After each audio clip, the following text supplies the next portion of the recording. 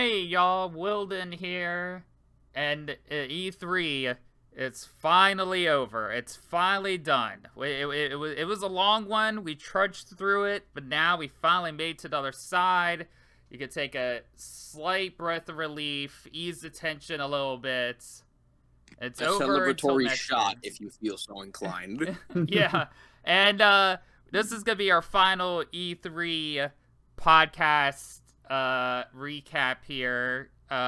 Make sure you listen to our previous episodes if you haven't. They are also posted where this is on the VOD on the link.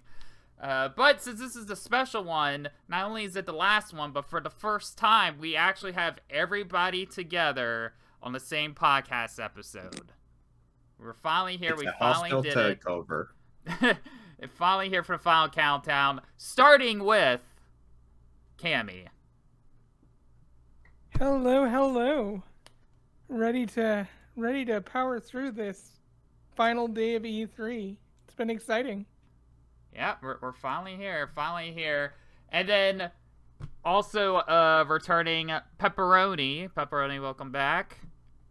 Hello again. Today was nice. It was just kind of okay. I like you're just kind of just chilling. And then the guy that takes a lot of notes and is watching mostly everything, but I think he's doing A-okay today. Dizzy, welcome back. Oh my god, yesterday I was so hyped. I had so much news to share, and now with today it's a little bit hard now to decide what's more interesting than the other. All right. Interesting. And then coming back to us, I think feeling a little bit better, feeling a little bit more okay. Dragoona, welcome back. Howdy. Yeah. Had a rough Sunday. Had a little rough of a Sunday, but you live and you learn, you recover, and that's the more important thing. Well, that's and good. Thanks to Dragoona, it's that I learned proper note taking for this event. So thank you, Sensei. And let's just hope this next Sunday goes smoother, right? Yeah. No, it's definitely going to be running a lot smoother. By the way, what is happening next Sunday, for those that don't know? Next Sunday, as you mentioned it, next Sunday, we have a charity stream going on, a G4 community charity stream benefiting able gamers. You don't say. I do say. Yeah. It's make sure to check that out, guys. It'll be our second ever G4 community stream on G4 community channel. Our first one went pretty well, raising money for Rad, and yeah, able gamers. It's I think a little bit closer to a lot of us as well, and it's gonna be exciting, ready to partake again and shift gears and kick rear. So make sure to turn in, guys. It's gonna be awesome fun. If you like that sort of GDQ kind of vibe too, you get a little bit of that there as well. It'll be right up your alley also. All right. Yeah, we smashed the goal last time, so let's try and smash it again this time, guys. Yep. And now the real question I have is, faith in us. where can people see this great event? Or if they could participate? Definitely. If you're interested in participating, there is a community streams channel where you can sign up, and we will see if we can't get you in. We've had a lot of great people sign up, and it's unfortunately not everybody's going to get the chance to participate, but we're going to let in as many people as we can, and there will be more to come, I am sure. All right. Yeah. So Hey, stay it's tuned, I everyone. mean, to have too many is not necessarily a bad problem to have. It's better than not being able to get anybody to do it. So to have a bunch of people and participate, that's nice. Yep. Okay, guys. So let's. Final day, we got through it. It started off. I mean, probably like the most hype stuff, I guess, is what kind of started us off today. After all these like theories and predictions, and us wanting to see this or what's saying that, and it's like whether this is coming this year, or we get to see Switch Pro, or we're not gonna see Switch Pro. Zelda's gonna be coming out then this year, right? Is it? Maybe not. It seems like it's not. No, I'm just telling you it's not. But does that mean the Switch Pro's coming next year? I don't know, but all I know is we're gonna have to keep this conversation going, even though I'm kind of running down and hearing about this conversation. It's gonna be going for at least probably another 6 months to another year, so I'm glad to be hearing that all over again. But let's start off, guys. Nintendo. That was the last kind of big company conference we had, and Can we take it back to yesterday real quick first? oh yeah. If anybody wants yeah. to recap yesterday real fast, or any quick thoughts. All right. Dizzy, you have the floor. Oh, I wanted to finish off what yesterday presented, but let me just open up my notes again. Sorry about this. It's all good. Man, we can cut it professional. This guy thinks he's a professional, huh? I didn't have his notes up. No, the thing is that there were a lot of things that just popped up that really draw my attention. And one thing that people did not consider, like a big presentation, in this case for E3, was the Racer presentation. And for me, that was the game changer for all of us. Like right now, that small presentation, even though it was for product, made a big difference for every single gamer or people that want to get into gaming right now. Because Razer dropped a special bomb to all of us, which is the new Razer Blade 14-inch gaming laptop. It has a 3080 GTX or RTX card, which is one of the most highly sought out cards in the market right now. The only way you can find them is mostly by scalpers or by having a friend that's a bit miner or crypto miner and he just doesn't want it and gives it to you, which is impossible either way.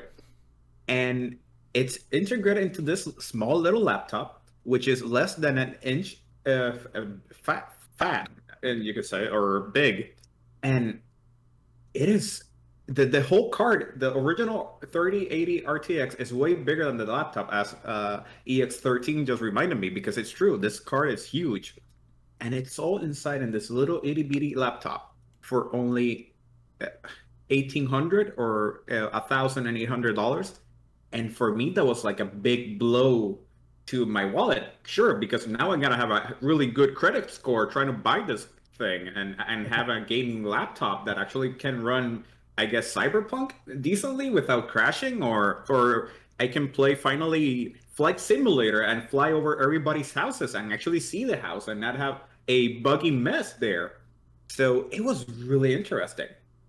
After that, they clearly presented other small products like a THX certified monitor, which is a great deal if you're a good visual audiophile and visual file that you like having every single pixel and having like the greatest experience in your visual view. The problem is, to use a monitor like this, you do need a 3080 or higher card to have the highest graphics available. So it's a 2-for-1 deal. You know, you kind of have all that. And they finally close off with the most hype product that nobody needs, but everybody's gonna get it anyway, which is the Project Hazel face mask that it was presented on CES last year, and everybody fell in love with it. I, for one, was more hyped for that mask than anything else. And buying that day one. The thing is that the only problem we have with that mask right now is gonna be a drop sell. Which, if you're a shoe fanatic or if you a clothing fanatic for Supreme, means that every 2-3 months you're suddenly gonna have a surprise. It's on sale right now, and you just gotta buy it right there and then, or if not, you're gonna miss your chance. But according to Razer, they're having a good way to notify the consumer so we can finally have this mask and have, you know, that amazing facial power, because I would just want to live out my cyberpunk dreams, but, you know, in an actual city. So right now I gotta leave the island and go to a cyberpunk-ish city. I don't know, but that was just Razer. For me, Razer like woke me up from the whole day. I was falling asleep because I haven't slept all day, and that was just like great for me. At least that's the end of Saturday. And I have another one that happened on Saturday, but I'm gonna leave the floor open to everyone to see if you saw the Racer thing, if you guys have were as excited and happy for this type of thing that was a surprise for everyone. I mean, I was gonna say like Dizzy, because like when you like started talking about like, oh, I'm gonna talk about this big event and all that, and I was expecting you to bring up Capcom, and so I'm slightly disappointed you said that this hype was Razer. I'm going by segments. I divided this by parts because first we start with physical things that we can touch. Then we're gonna go into the digital landscape, the emotional landscape, which we cannot touch yet because we are not connected to the computer like that. I saw like the very beginning Razer thing, and they just kept talking about the laptop. I guess I kind of deviated from it because since like I have a PC now, and I don't like go out enough to like warrant a laptop, I kind of just was only half paying attention. I was like, if I'm gonna get something new, I'd rather like get a new PC than buy like a laptop, I guess. I did have when it comes to that mask, and I'm super hyped for that mask. I want that mask in my hand right now. But I have a slight concern because as someone who has facial hair, who has long facial hair, the mask that I have normally doesn't cover, like, you get to a certain point, the facial hair kind of goes over the mask, or like under the mask and stuff like that. So when I put this mask on, is it going to be a situation to where, in terms of it being beneficial, to health purposes, is that going to be an issue in terms of getting into it, or do I need to, or is it going to be a mask where it's like I basically have to take my entire beard and kind of put it, like in a nice knot or something like that, so I can put the mask on properly? I feel like you need like that Egyptian pharaoh mask where they have the golden goatee thing. Yeah. Just as an add-on to your mask. Well, according to what has been presented, they're listening to the feedback. There's a lot of bearded consumers or people that are interested that have shown a slight concern for that. And they're saying that they're working with everything possible to ensure that the mask fits properly and all that. Currently, the mask, it kind of has the shaving type of deal, which you can buy the base mask maybe really cheap, but then since you got to change the filters every 3 uses according to what they presented, it's going to be like just a traditional shaving system, which you can get the handle for almost free, but then buying the razors or the filters in this case will be a little bit more cost productive, a little bit more expensive. But it looked really cool. Like for me, I'm just like that. I my beard is a little bit more short compared to Dragoona's. But I also am afraid that maybe when I put it on, since it's be like so snug and so tight, maybe I'll rip off some hairs at the same time. That's the one that like I'm really scared of. My beard is very small. Well, that's good. I'm hype. Yeah, I mean, it looks cool. It looks cool. It's fine, All right. Speaking of hype, No, go ahead. I do want to take a second to talk about something that I don't think anyone else here. Verizon. Verizon opened up yesterday, and what a shocker that was. Because they just went off and talked about esports and gaming and like 5G, and it was great to see. And then they dropped a bombshell at the very end that they're offering scholarships, 5 scholarships to 5 different schools, and they're letting them go into like the Verizon big esports arena. And it's great for, female gamers, because that was a big centric thing for them, was focusing on female gamers. And it was great for just overall pushing the boundary of what esports and gaming needs to be coming forward. I thought it was really, really nice for Verizon to kind of come out at the top just screaming and say, scholarships, gaming, let's push it and make it more professional as it is right now. Let's push that boundary. Let's move the goalpost, as you will. Yeah, it was a really good presentation on their part, because of course people felt like it was a really long extended ad, because that's how Twitch chat feels all the time. Everything is an ad or it's really toxic. But when you look deep into it, they did present a lot of the changes that they're doing and things that they're trying to help out. Verizon has been doing for a few years now. I think it's like the 3rd year now that they're participating a lot in creating esports arena around the US, which is something that it was unheard of for many of us, because in Latin America and in Europe, you have the cyber cafes, which they love to play esports there. That's how they have such a good team, or they develop such great teams that represent in different games. And now having that type of concept applied into the United States with provided with a good sponsorship in terms of a company that provides internet, which helps them out. And then that slight out of nowhere push that they do want people to develop and to participate in this. It's something that for me, when I was a young child, I always wanted to have that sponsorship to participate in esports and play games and be really, really good at it and be able to say, like, what's your job? It's like, I beat people's asses in fighting games or in video games and games and games. And now it's actually happening. Now we are actually absorbing or appreciating this economy that has been denied or has been ignored for too long. Yep. I mean, But after that, yeah.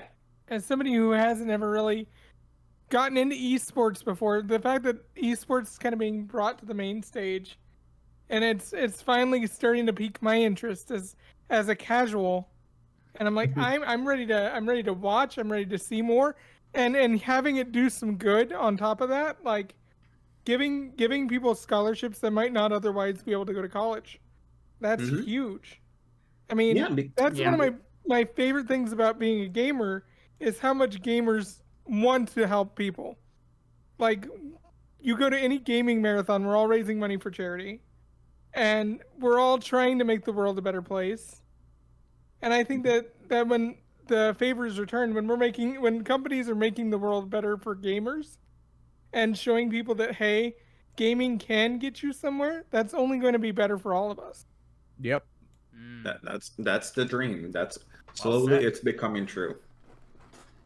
Yeah.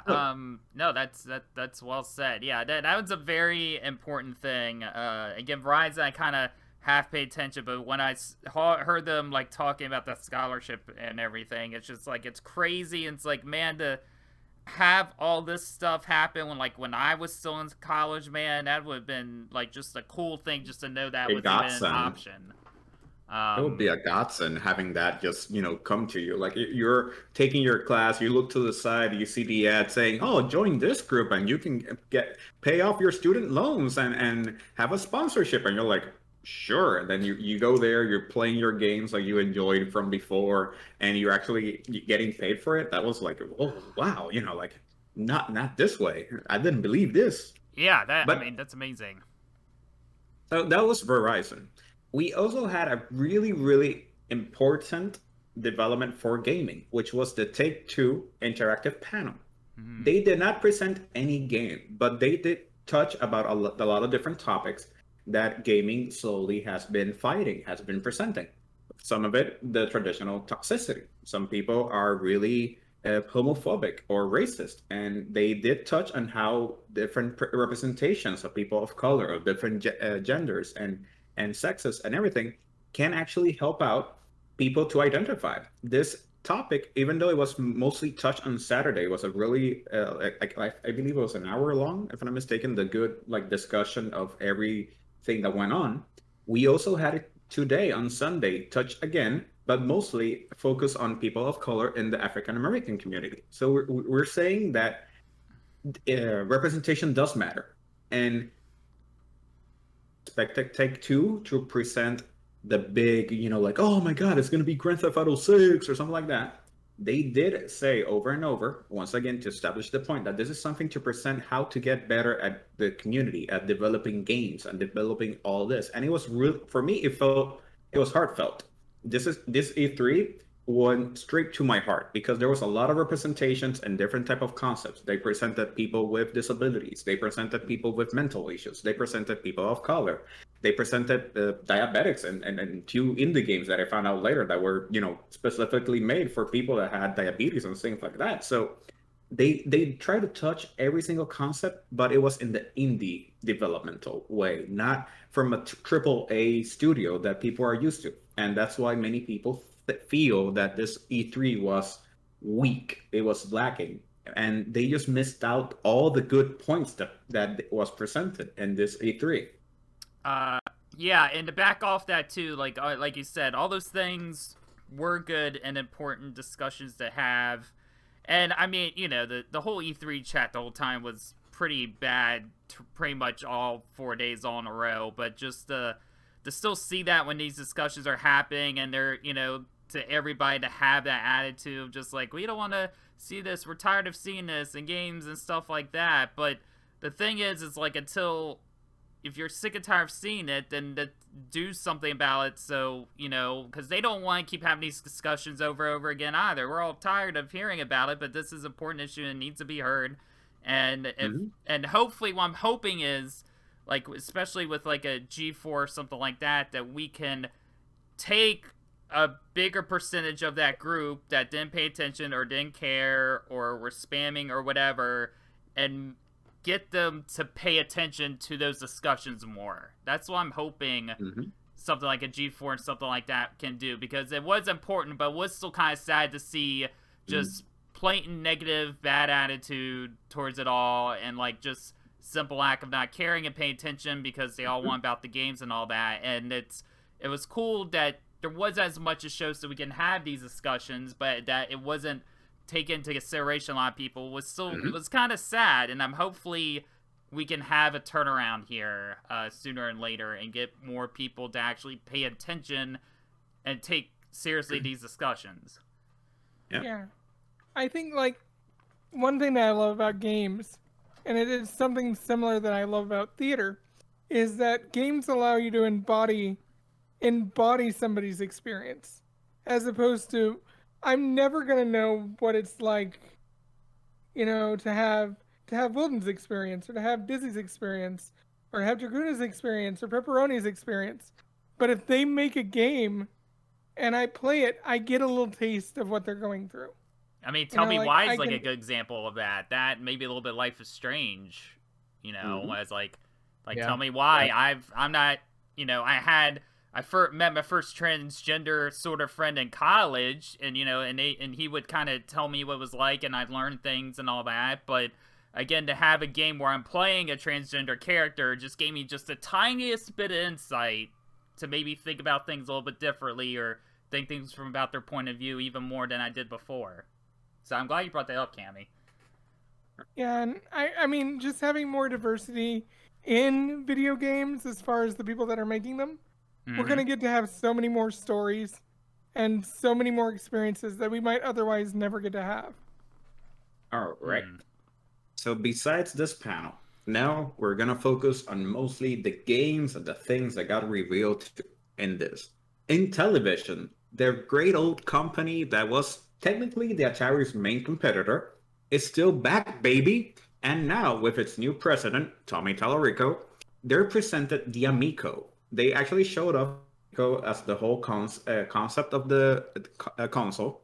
It is a really family-friendly console, and all digital games will cost less than $10. So it's a cheap console, to say the least, and compared to the new modern industry, which we're paying $70 or $60 for a game. And it's restricted to mostly E for everyone games. This means there's no blood, gore, violence, sexual content in the games. They also prevent season pass and microtransactions, which means this is a console to play with the family, with friends, and everyone. Up to 8 players can play at the same time. They reveal a little bit more information about the console, but the most important part for us Earthworm Jim fanatics, they are offering 3 original lithographs from the art for this game, signed by the whole studio team. If you email Groovy as the subject to cow@intellivision.com. So it's a free giveaway for lithography from the game. So it's art straight from the game that's going to be there and everything. And it was like something nice. It was the only console presented on E3 as a whole. And it was a really nice looking console. But again, you know, nowadays we're waiting for big gaming things, you know, something like a little small console may not be for everyone, but I do believe this console has a long-lasting life for family and friends that wants to, you know, just want to have something small to play together. Yeah, to back off that too, because you know, I pay attention to a lot of Electric Playground, and from what Vic was talking and what Tommy was talking, like, it's the impression that wait, he's doing it differently, and he even says in presentation, like, he's going about this not as a competitor, but as something that's supplementary to everything else. Like, he's, you know, it seems like he's planning to sell it not in just game stores or to a gaming audience, but to have it at every, like, kind of casual store that's available for people who aren't into games all that much, to have, like, a widespread sort of appeal to it, and people can pick it up. And I believe, Dizzy, correct me if I'm wrong, but I think didn't he say too, one of the things was that, like, if somebody has one and then a friend brings theirs over, they could play the games that the other person has?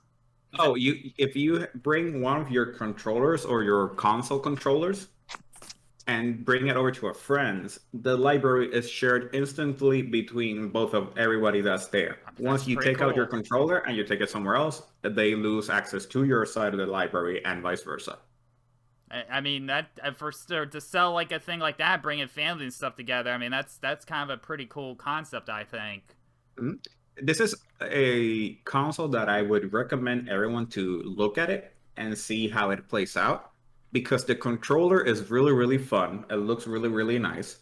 And during the video, it did show that you can use your smartphone to add it as controller, so you don't have to buy 6 extra controllers, because the console brings 2 controllers. You need only to have 6 smartphones or 6 friends with smartphones to play in this. And it looked really nice. Like, for me, I would actually try to find the purple version of a GameStop, which is a GameStop exclusive. But the problem is Puerto Rico doesn't have a GameStop since 2016. So that would mean I have to travel or ask one of you to buy it for me and then send it over here. Nice. I see what you're trying to do there. The podcast. I see. Hey. So, is there anything else from yesterday as well? So we had I'm not sure if this is a nightmare or what is going on here, but Mythical Games presents the first crypto game in a way, which it's a Roblox inspired way of game where you collect figures called I forgot the name. Well, it was Blancos. Yeah, Blanco's Block Party. Blancos.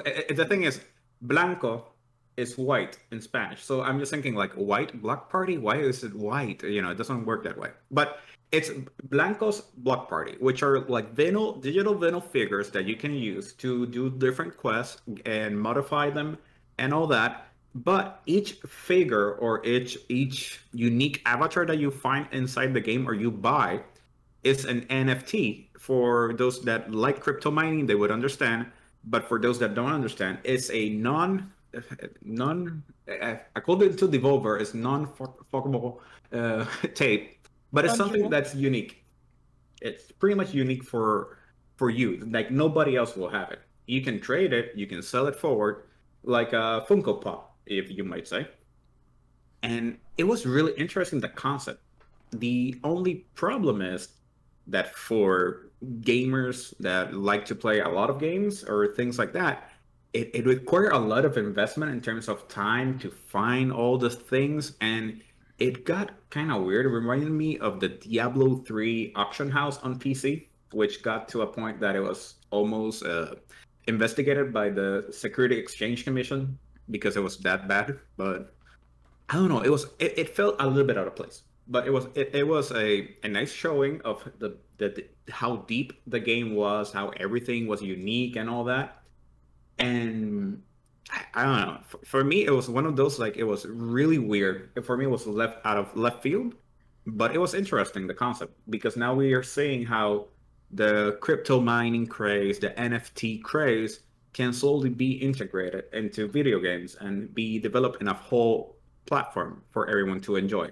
Currently, the game is only limited to PC. It's on early access, but you have to go straight through their website. It's not available on Steam or Epic or anything like that. So that kind of raises some flags in terms of the security some people would have with it.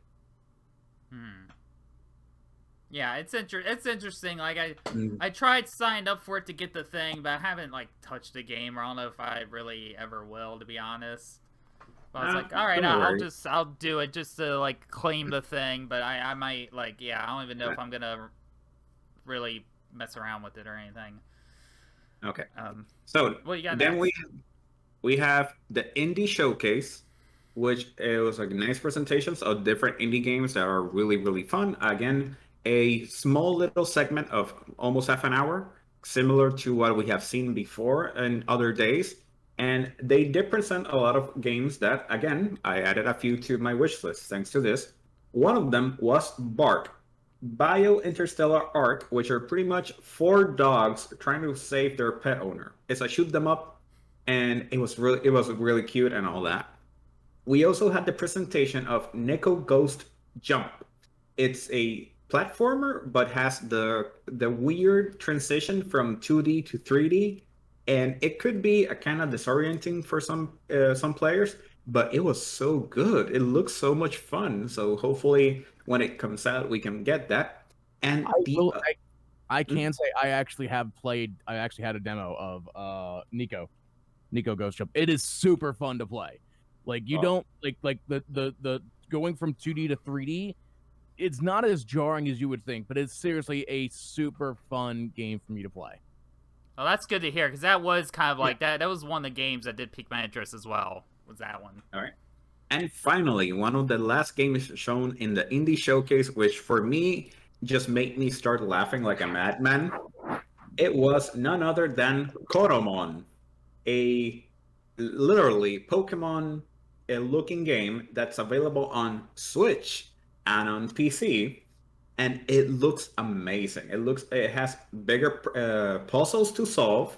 It has the concept of having to capture and level up different type of creatures, or Koromons in this case, and it looked really, really nice. And that was all only in the indie showcase. Then we had what I think Dragoona and I had like a mental connection moment. Freedom Games. For us, I think this was one of the best presentations of the day. Yeah, this was great. Yeah, what did they show at this? I'm trying to remember off the top of my head what they showed. I'm trying to find the link in Steam right now of the specific games that they present. Yeah, because it might be, I might recognize it if I see it. I'll be like, oh yeah, that. Dark Deity. Yep. If memory serves me correct, that is a tactical RPG. Yep.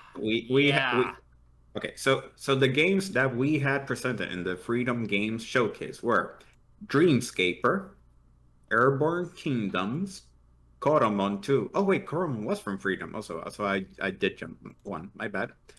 Cat Cafe Manager, To the Rescue, Slaughter League, and Couchard, and Dark Deity, and One Lonely Outpost 2. So those were the games that presented. In here, the game that at least stood out for me too was To the Rescue, which is a dog shelter simulator that every $20 that the game gets is donated to a dog shelter so close to where you at or where you live. So it uses a little bit of the geocaching for getting the game onwards, and it was really, really cute, in my opinion. That's cool. One that stood out for me was definitely Slaughter League. It definitely looks like one of those branch games that, like Among Us and like Fall Guys, when it comes out at the right time, it's going to be one of those things that everyone's going to like jump onto, and it has that very kind of multiplayer, But sir, Slaughter League should have a add-on called Ninja Water and be sponsored on a show named G4, I think. Yeah, that sounds like an idea. That sounds like a great idea. Hire me, G4. I got you. Anyways, and then finally to end the day, I want to talk about one from that showcase myself. Sure. Go ahead, Cammy. All right. Yeah. Dark Deity is definitely the one that stood out for me. The art style is gorgeous. I love a good tactics-based RPG. I'm so down for this. I'm excited. We've been starting to see the tactics RPGs coming back into style. So yay. Yeah, one thing that for many tactical RPG fans is that you finally have more than 2 games out. Before you only had 1 game per year. Now we're getting like 2 dozen, so we're getting like 24 or 30 games of tactical RPGs out, and that's a really good motivation for those tactical RPGers. Yep. And the final game conference that we had for the day was Capcom, and for the surprise of many, it was shorter than people expected, but it was just good. It was sweet in terms of how short it was. They confirmed that there was DLC working now for Resident Evil 8, which has been one of the greatest Resident Evil games to come out, Resident Evil Village. They confirmed more downloadable and at least confirmed the date for Monster Hunter Monster Hunter Stories 2, and the crossover event with Rise on the Switch. Sadly, our PC players will have to wait a little bit more for Monster Hunter Rise on PC. So Cami and we're gonna wait a little bit more for that. And they presented a lot of the great Ace Detective. So if you like Phoenix Wright, the best visual novel ever to come out to the West, to the East, and we finally get that game that motivated us to love visual novels. You're gonna have a special treat with this type of games. I love it already. I already have it on my wish list. I wish I could buy it right now, but I can't because it doesn't allow me to. But we're gonna stream that game and all that. And finally, they give a preview of the Capcom Pro Tour for 2021. For those who don't know, the Capcom Pro Tour is the E-League, or the professional league that Capcom has developed over the years for people to play Street Fighter V in this case, and try to bash it out for a $500,000 prize pool at the finals. But for every region, they're doing 5,000. It's really interesting because slowly, as the world is getting healthier, more people are getting vaccinated, and in-people events are gonna be made. The event can finally be done once again. And for me, it was really hype because I saw a lot of faces of local people that I have seen. So some local players from Puerto Rico, some of our Dominican Republic players that they won one year the Capcom Pro Tour, MENA. And it was, so glad to see people that you have shared with, that you being represented in this stage, in this case in E3. It was amazing. And clearly, it was just a free promotion to get into the Capcom esports section. So everybody that's taking a slight dip or want to see like high level Street Fighter, this was the promotion for you. And that was pretty much Monday, June 14 for E3. Okay, but I have to say this, and I'm sorry, Dizzy, you're gonna hate me here, but I'm kind of on the opposite spectrum you are with Capcom. I think a big part of it is that a lot of it had stuff that appealed to you. I mean, I still haven't played Ace Attorney yet, but it's on my list. But like, as far as like what Capcom had, I thought like the production of it and the way they did it was cool, but nothing in there. It was kind of boring to me, to be honest. I felt like there was too much time spent on the Ace Attorney game. I could feel it dragging. The Resident Evil, like, oh, we're making DLC. I mean, I figure a lot of people assumed they were gonna make it anyway, and there wasn't really a point, especially when they made DLC for the last one too.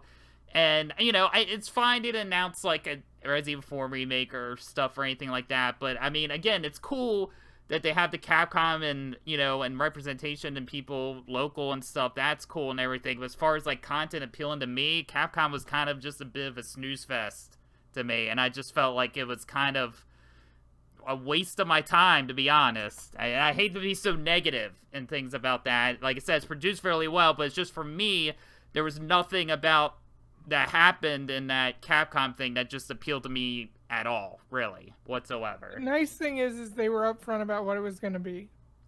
Like, they announced everything up front, and they set expectations right up front. Yeah, that's the one good thing they did do. Yes, they did. That's the one thing that this E3 has been really straightforward, presenting like, this is what it's going to be talked about, or this is the topic. And sometimes people just bat an eye and ignore it and look to the side, and they just ignore completely what was going on. Yeah. But for me, it was rather interesting because it represented clearly that maybe they didn't have enough content to be a half an hour block. Maybe if a 15-minute block, it would be much better. Sometimes, that's how you manage the time.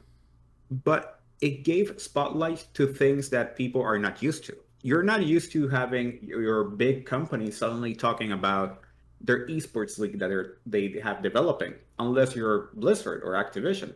Because Ubisoft here could have gone through on Saturday saying, "Hey guys, you do know we have a professional league for Rainbow Six Siege, right?" And people will say like, "Oh no, this is boring." And it was interesting that they're actually giving a push. They're giving a little bit of love to the esports community. Because just early in the day, just like Dragoona mentioned, we had Verizon saying that they're working to help, esports develop. They're helping all this develop. And now you're getting a inside look into the people that are working there, into the things that are going on for all this. Clearly, everybody thought like, oh, if you have no games, don't present it, which is a clear, valid point. But you gotta know that these companies are doing everything that they have in their power to develop things, and they also have a esports side that people love and participate, and their livelihood depend on this. That they need that extra push. They need maybe the extra viewership. They need all this power to get in that higher stage. And for me, it felt just right. Like after the mythical games, that it really got me confused in a part of how everything worked out. Everything just felt like going down the water slide, like in Splash Mountain. When you go down the drop, that everything splashes, and then you're like, okay, there's a nice little ride back to the start of the ride.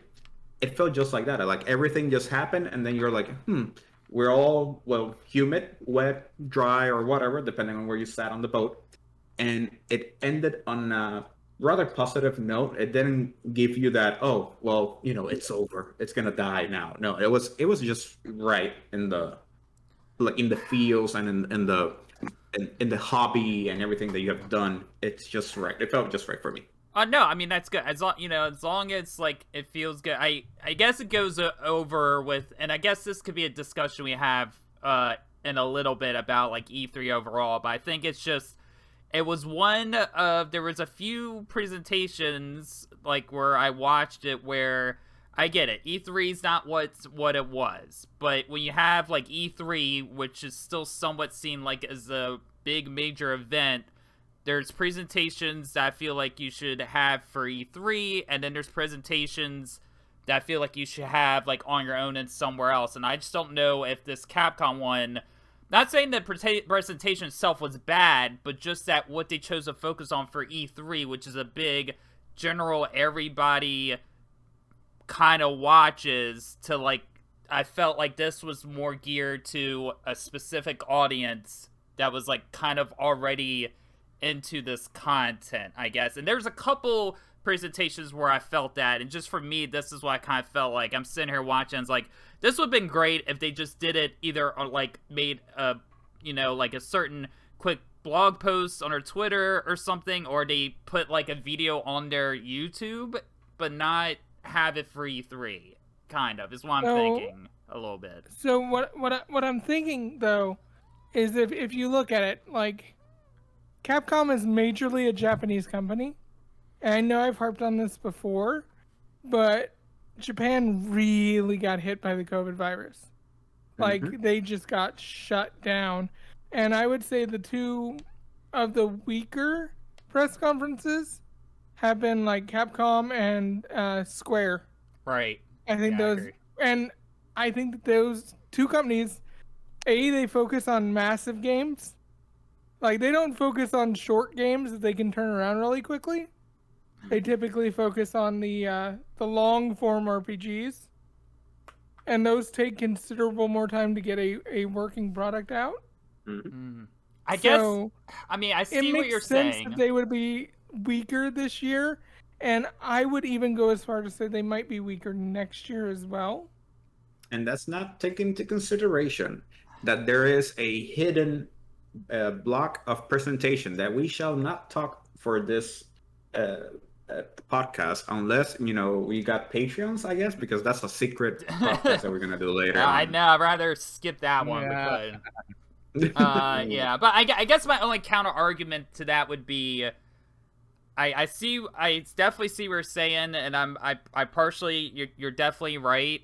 I guess it's just I would be fully agreeing with you if Nintendo's wasn't as good as it was. And that's also in Japan. They have specific. They don't make multi-platform stuff, but they have their games that are a little bit longer. There's a couple, titles that are not gonna be a couple hours long, and some are just as long as some of these other games are here or there. And I just feel like if Nintendo didn't do as well, then I fully agree with you in that sense, but only partially. Let me explain. Let me explain why I think you'll agree with me after I explain this. The difference is Nintendo is a console manufacturer that's also relying on multiple companies, whereas Capcom and Square are singular companies that make games. Nintendo can be backed up by 5 or 6 different companies, so even if they had a leaner year, if they get one game out of each company, they've still got 6 games to show off. A lot of their stuff wasn't necessarily made in-house. Yeah, but I mean, isn't the thing though that and then again, I didn't have a Switch during this time last year, but the impression I got from last year, and maybe towards the end of 2019, but more into last year, was that pre-pandemic games that they were working on and stuff, games that weren't affected by a pandemic, it was still kind of a slow year. It was either 2020 or 2019 where they had a really slow year, enough that was a noticeable slower year than other years for Nintendo. And that's just me hearing it from other people, that there was one particular year where it was noticeably it didn't feel like anything was really going on all that much. There was a couple things, but not as much as they usually have. Oh, technically, I think Nintendo's pretty well maintained. You have to also recognize that Nintendo has offices all around the world. So when Japan got hit, Nintendo shifted a lot of their production to the U.S. That's true. And that's true. A lot of that did happen. That's not something that a game production company can necessarily do, because most of the stuff for Capcom that's stateside is either farmed out to other companies to translate and things like that, but they're not here to program things. Nintendo actually has programmers that are out of the country.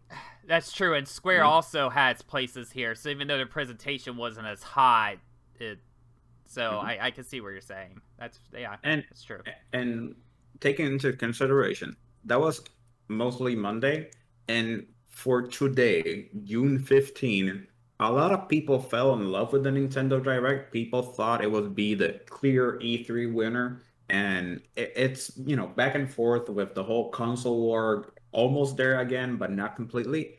And for me, Nintendo didn't feel that strong, but that's my opinion. And it felt that we're getting the same games from before.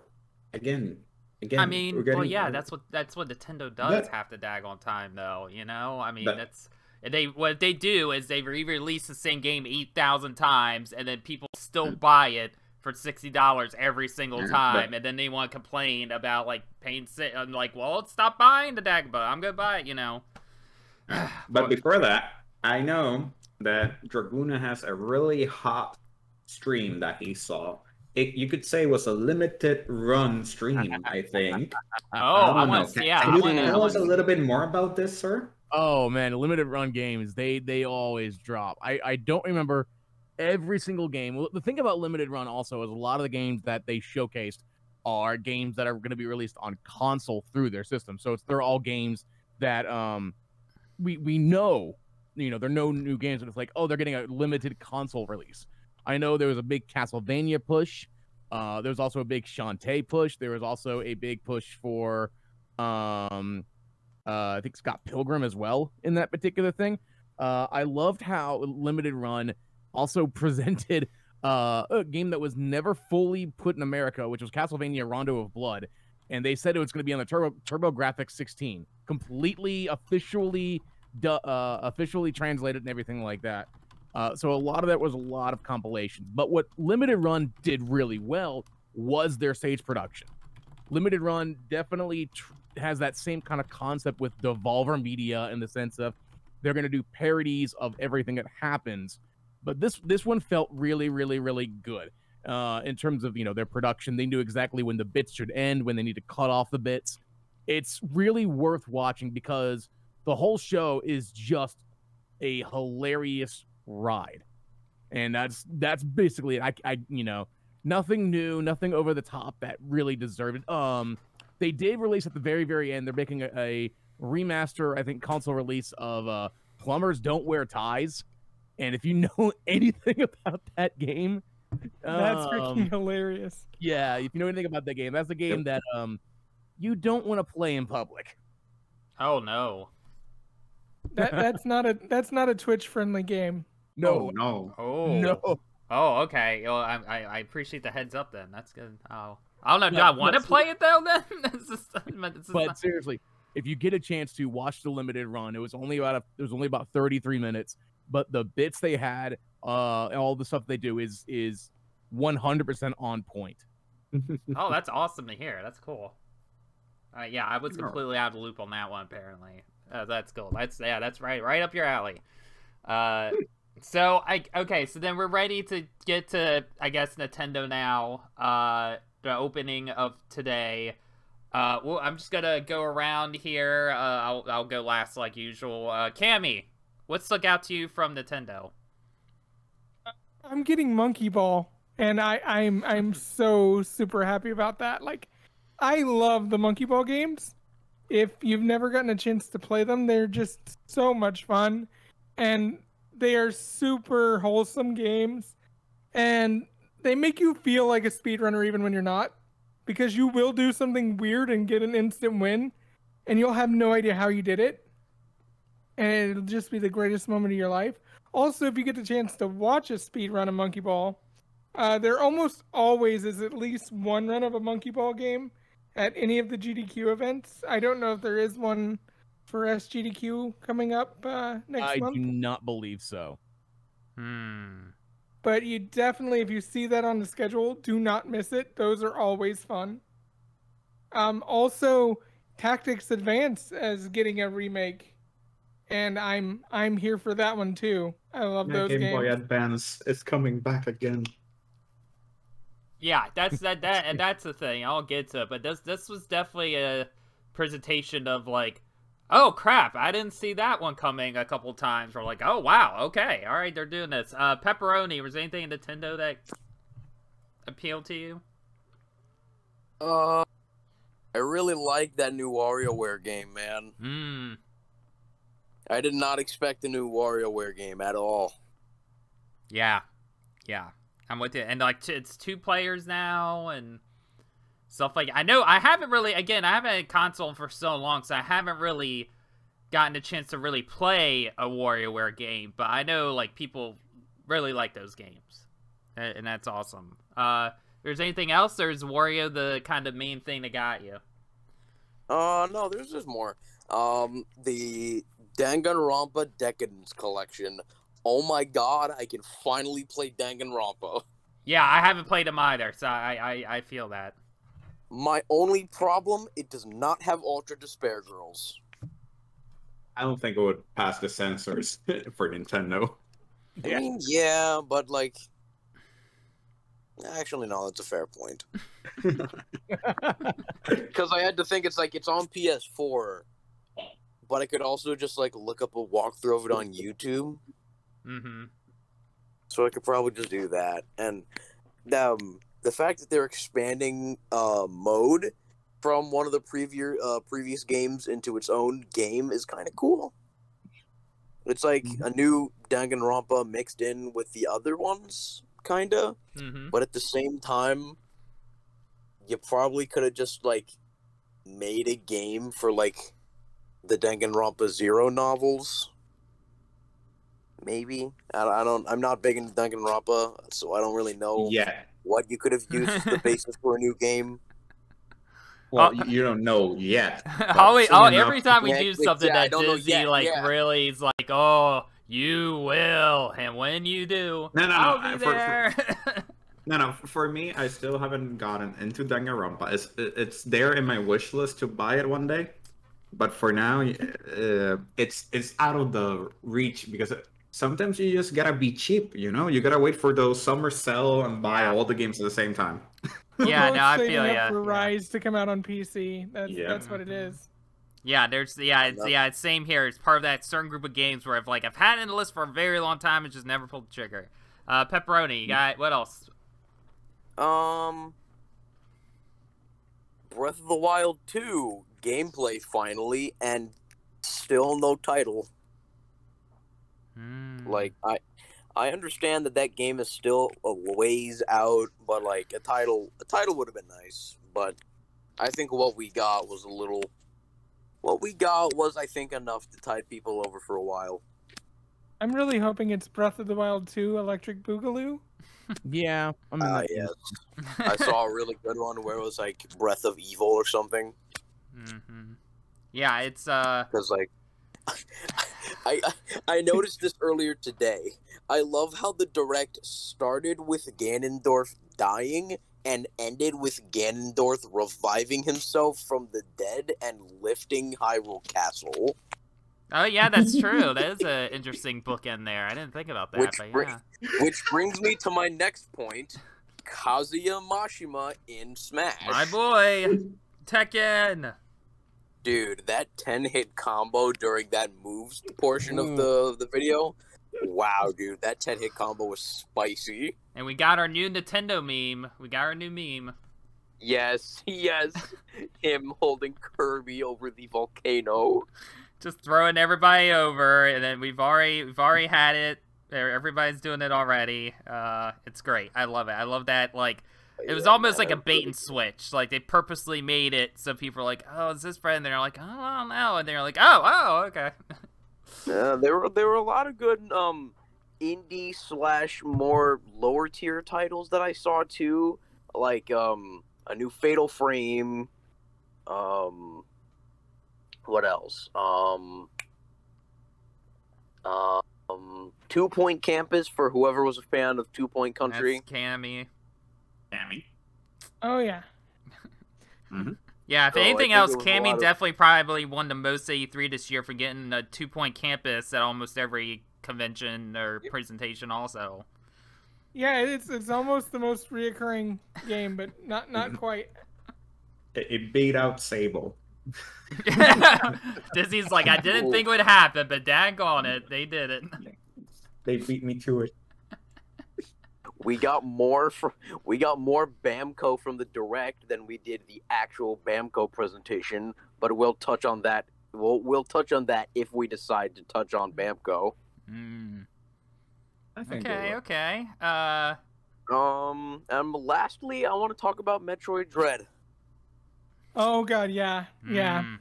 So, from what I gathered, apparently Metroid Dread was in development for a long time, fell into development hell, was temporarily canceled, but I guess, as announced today, has been worked on by another studio for a while and is releasing this year. Yeah, that's what I heard too. Like, it was an old game that got announced like a long time ago, and then it just kept getting delayed, and then like people kind of assumed it was never gonna be a thing and kind of forgot about it, and then it just showed up out of the blue, and everybody's like, "Whoa, okay, all right, here we go." Yeah, I saw Metroid 5, and they dangled Prime 4 in front of our faces again. But then they brought up Metroid 5, and I like to see that announcement is on the same level as when they announced Prime 4. That's probably really good for Metroid fans, I imagine. Yeah, I mean, I heard a lot of people wanted a 2D Metroid. They were hoping for one too, at least. So, like, in addition to Metroid Prime, they're like, we want a new Metroid, old school, please. And and one that I forgot, but I want you guys to all play with me, so everybody's gonna have to get it. is the new Mario Party game coming with yeah, a Mario Party built-in Superstars. multiplayer. Yeah, and also it is all controller based, so no motion controls. Finally. I thought it was I'm going to so be happy. like. At first, I thought it was going to be like a map DLC pack for Super Mario Party at first. But then I saw that it was its own game, and I was just like, oh, okay. And it Easily could have been has DLC for Super Mario Party, but that's the Well, direction no, you went for. Reason, That's the reason okay. they didn't make it DLC, the reason they didn't make it DLC is they made it compatible with the Switch Lites. So it has none of the motion controlled games. Because you can't play Mario Party on a Switch Lite unless you hook a Joy-Con to it. I knew Alright, yeah, that's alright. true. That's true. Is that, and you said that was your last thing, Pepperoni? Yeah. I think I want to try out Metroid Prime 4. I mean, I do want to see what that has to go on about, but I think I want to try out Metroid Dread. It looks like it's a really interesting direction for Metroid. I don't know what I have to necessarily like do my research on to get into Prime or Metroid and what the story has been up to that point, but Dread definitely looks like it's going to be a lot of fun, and I definitely want to give it a try when it comes out. Dragoona, are you into the Metroid at all? You know, me being a speedrunner, you'd think I would say, "Oh yeah, totally. I'm all about Metroid." But in reality, I've never really touched any of the Metroid series. I own Prime. I own Prime 1. I own Prime 2. I own a lot of Metroid games. The appeal of like Metroidvanias and the appeal of the first person stuff never really got to me. As evident when the last time we did a charity event and I did Ori and the Blind Forest randomizer, and I think I got 0.1% into it in the 2 hours that we were streaming it. Yeah. They were the most entertaining 0.5% I've ever experienced. Man, yeah, what a dedication that was. Holy bananas. Yeah, I feel you too. I'm in agreement with you on the Metroid thing. It never really jumped out at me. Like, if I were to try one, I would probably start with Prime, and that would probably be the one, excuse me. Ooh, good lord. That would probably be the one I would start with, because that's more my cup of tea, because I'm not a big platform guy or anything. And I know it keeps seeming to that there may or may not be that, Metroid Prime Trilogy remaster, that they may be just holding that off, and it's been done for a while. That's a thing I keep hearing a lot of for a while now. So maybe that'd be a time to hop into it. Is there anything special from Nintendo that did appeal to you a little bit more closer to your heart? I think you skipped Dizzy, but I'll go with it. Oh no, I'm saving him for last because I'm giving him a break. He was going on for a minute there, so I'm just letting him rest for a minute. Shin Megami Tensei 5. That's my pick. Shin Megami Tensei 5. I like being the RPG person that I, loves Persona, loves the SMT series. I'm one of the few that I know that owns that crossover game that was released in the Wii U, which I always tend to forget about. The title always seems to forget, but I loved the concept of that, and that got me into the Shin Megami Tensei series. The gameplay looks fantastic. It looks very futuristic. I can't wait to see what's going to be a part of it, and it's going to be one of those games that I'm just going to spend, I don't know how many hours playing it over and over and over again. Do we need to get you a fan too and fan you off as you're talking? Because I don't want you to get overworked up. Like what Stu from GameSpot did. Good lord. We're saving that. We're saving that for a game we're going to talk about later. Oh, okay. I'll make sure to have the fan at the ready. I'll just. Well, I would say I would blow into the mic. That's probably not a good idea. So I'll just. No. No, that's awesome. That's awesome. Is that your main thing? Is there anything else that jumped out at you? That has not been discussed. That would be the main thing. Okay. All right. Cool. Yeah. Again, I've only played part of Persona 4. I might try Persona 5 at some point. I never hopped into Shin Megami ones. I know they just re-released one of them. Maybe I'll try one out at some point. Dizzy seems to maybe be into that as well. What about Nintendo, Dizzy, did you like? So, of all the things that you would expect you would not expect starting the day throwing people off a volcano, burning them in a volcano, and seeing Kazuya Mishima finally joining the part of the final roster for Smash Ultimate, and having that Street Fighter Cross Tekken tag battle again just brought so many dreams, and it was so hype. I really do enjoy it. Clearly, I'm gonna wait it out for the next one when it comes the next Nintendo Direct for Smash in particular. Just like Cammy, Super Monkey Ball Banana Mania.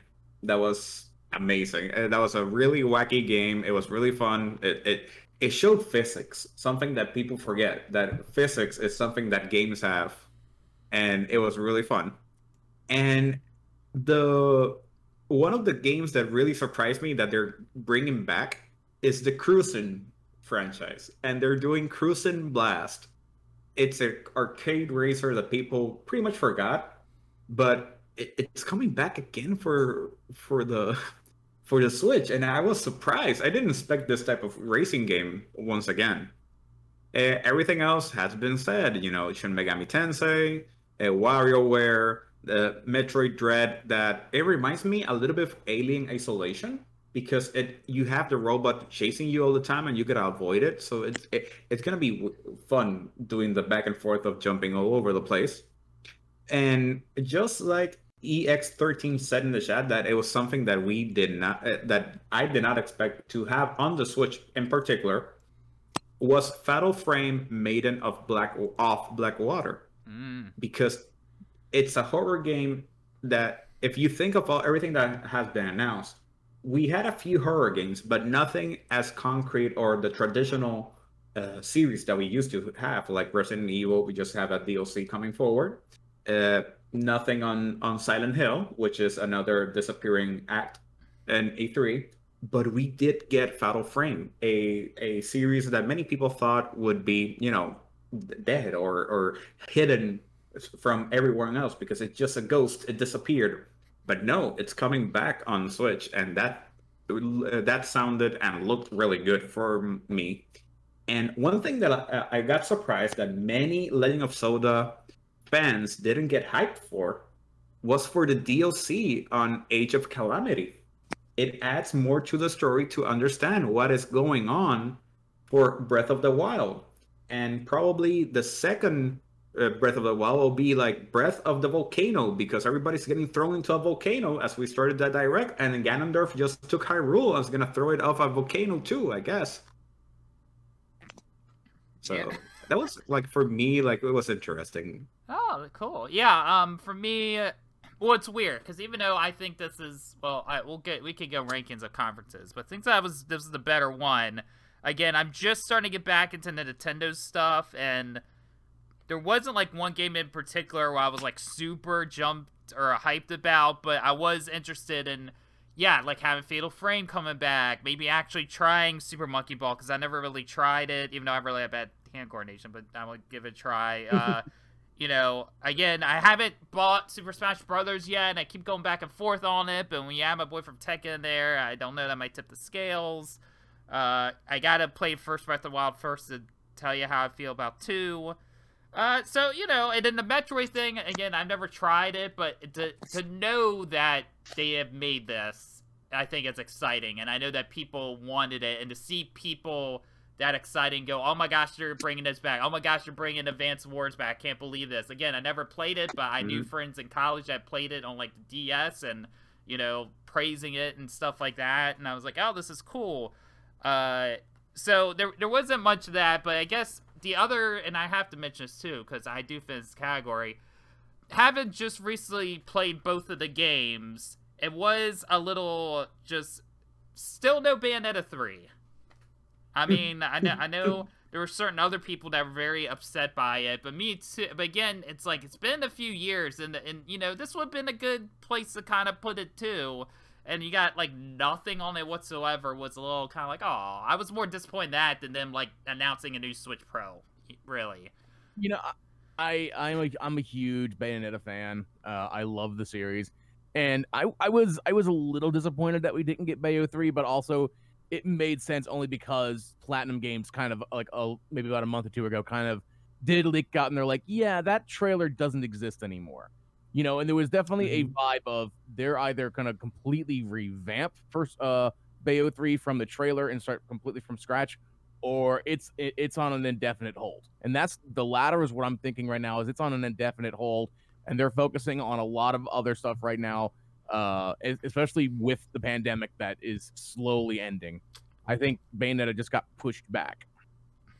Yeah, I'm with you on that one. I think that's probably what's going on too. It's definitely plausible. Yeah. And I mean, that's what I'm gonna say. I think that makes the most sense. Platinum hasn't really been doing a lot of it since the pandemic, really. Yeah. It has been working on Babylon's Fall that got presented on Square Enix Showcase. It's been working on. I think it worked on the Nier Replicant. Yeah, they've so been doing a lot recently. They've been, like you could say, overextended over many projects, and sometimes you gotta just cool down, you know, have a year of break and let everybody keep playing your games, and then come back swinging for the fences with all, you know, Bayonetta 3 or Bayonetta 3 Boogaloo for everyone in other consoles, you know. So there's a clear limit on where they're going, and hopefully, you know, they get all the games that they currently have working on, and then we can have that big reveal maybe on Tokyo Game Show. Maybe we can have it on E3 that got confirmed for 2022. So there's hope. Don't give up yet. I appreciate. Thank you for. Never give up. Never surrender. I'll keep you in my thoughts whenever I have a bad day. I'll just be dizzy. Don't give up yet. Don't give up. But that's a good point I wanted to bring up too, because first of all, I was thinking we could talk about Bandai and all that, and then talk about all the indie stuff and everything else, just to kind of get Bandai out of the way. But I did want to mention too, just like this discussion of, yeah, it's this year's got a few stuff and all that, but when you think about it, of how many, and again, these could be pushed back, right? Breath of the Wild, they didn't seem super confident that he was even gonna be in 2022 or whatever, but there's a lot of games that got announced for 2022. And if like 3/4 of these games come out next year in 2022 is going to be insane. Like, we're complaining now of them not showing stuff, but once 2022 gets here, and then they have more stuff to maybe overall show next year, it's going to be on the opposite end of the spectrum, I feel like. It's going to be like so much, and it'd be like, well, y'all were complaining, and now you got everything just coming out once, so... And that's one thing that we have selective memory, because we still haven't crossed the threshold of like going through half the year. We're in the 6 months, so we got August, September, October, and November. And in those 4 months, there's a lot of games that been announced since last year, but we don't have the marketing and the up to date on what it's going on now. So there's a lot of games are gonna be like shadow drop, surprise drop, like, hey guys, remember me? I was here and I was supposed to come out this date, and you're like, oh wait, yeah, I did pre-order you. How did I forget? Because we got a lot of time now to play all these games. We had the big bomb drop that in December or in winter, depending on how they're changing the date. We're gonna have that Halo sweet multiplayer to play for free on PC and on the Series S or X, and we're gonna be, you know, so focused on all the new free-to-play games that we can play with friends, and then all the story games that are coming out, or we just haven't had time to finish that backlog. Because right now, I know that Wilden did it, I did it, Dragoona did it, Pepperoni did it, Chemicat did it. I don't know if you're listening to, you did it, but your wish list on Steam or on your console suddenly has 10 to 15 or 20, or maybe in this case 100 games, you know, there waiting for you. So to one day buy and play at the same time. And that's just the thing. We're gonna forget of all the games that we just added to our wish list. And then like, oh wait, I did add you. Hey, you're on sale. Yeah, buy, yeet, let's go. And yeah, that's how my wish list is built up to over 100 over the last 4 years, because I just keep adding stuff, and then it's there, and I'm like, oh crap, and then it's like, I don't know if I'm ready to buy yet, and then it never. Yep, that's how it goes. So just real quick before we get to, I think, the rest of the stuff of the day, I just want to get through Bandai real quick. They had the thing that just talked about. I think it's called House of Ashes or something Ashes, which is what's it called? They talked about the House of Ashes, which is the next episode in the Dark Picture anthology, which is the new long-term branding or long-term plan of horror games that they have been part of. And it looks really cool. If you like Until Dawn or if you like The Man from Medan, those type of horror games that are really, really... They're using live capture of real actors into adding them to the game. They're really fun. They're really good because it's a choose your own adventure. You know, you can decide if everybody dies or everybody lives. And they just gave a focus on that series, which I enjoyed a lot. Yeah, it's it was a nice little thing. And again, it wasn't super long. It didn't feel like certain other ones, other presentations where I'm like, oh, they're spending half the presentation talking about this. They told you one specific thing, and it didn't feel like it overstayed its welcome. They kept it on the shorter end. I mean, I still got to play Little Hope, but... And, like, you know, I enjoy these games. Sometimes there might not be the best review necessarily here or there, but they're fun enough to play. Again, they're fun enough to play with other people. Cameron, we were talking about before. It would be a good thing to stream and have other people watch you make certain decisions and all that. I remember Until Dawn, before, like, that was kind of before Twitch really started, like, picking off, and just like sitting with somebody else and watching them play for the first time and just seeing their reactions and all that, just being in the same room was a thing. So it's a good thing for that. Is anybody else interested in the new one? I mean, it's definitely a game series that I think does really well for like getting people's reactions if you're a streamer. So from that aspect, I think it's a really cool game series, and it's nice to see that they're continuing it on. Cool. So what we'll do here is, let's talk about the rest of the stuff they showed, because I kind of dipped out a little bit, talk about the rest of the indie stuff they showed, and then we'll end off talking kind of like our overall thoughts of E3 overall, and what we thought, and what we thought was the best of certain things, and not so much, and have our final like main discussion there. So I don't know who watched some of the ending stuff. Who wants to kind of start off with that? Well, I know that Dizzy. Who has the favorites and stuff like that? I guess I could go a quick order. Kami, was there anything from these other events that you watched that popped out to you? Or did you watch any of the other stuff? I mean, I think I've talked about pretty much everything that I want to talk about, other than what happened at the awards show. I have some interest in that. Okay. Pepperoni, did you watch any of the other indie or smaller showcases today? No, not really. All I paid attention to was Nintendo. Okay, Dragoona, did you watch any of the stuff today? Do you have any games? She dreams elsewhere. She dreams elsewhere. I've been playing this game since 2018 when I first saw it as a demo at DreamHack Atlanta. It immediately caught my eye. This game is... I cannot wait for this game to be released. I was hooked the day I got it. I went back from DreamHack Atlanta. I downloaded the demo. I played the demo. I sped ran the demo. I am obsessed with this game. I cannot legitimately... If it dropped right now, I would spend so much money wanting to play this game. This is the most hype indie game I've basically ever touched. And it's so cool because it mixes basically the elements of, Earthbound, Final Fantasy, Persona, Shin Megami Tensei, Undertale, the RPG Maker kind of concept, if you will, like that 2D scroller. And then the whole plot is basically based around that you are in your own nightmare. And you have to get out of your own head. You're dreaming. You're in a nightmare. And so you have to fight all of your demons and all of your issues in your head.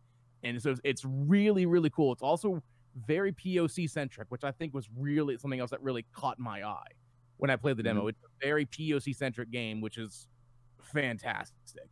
And it's just like, the enemies are like, talking about like maybe like exes or, other type of situations. And it plays with your mind. I wish the demo showed you so much more in depth about what this demo does, because it's the artwork is genius for how they did it.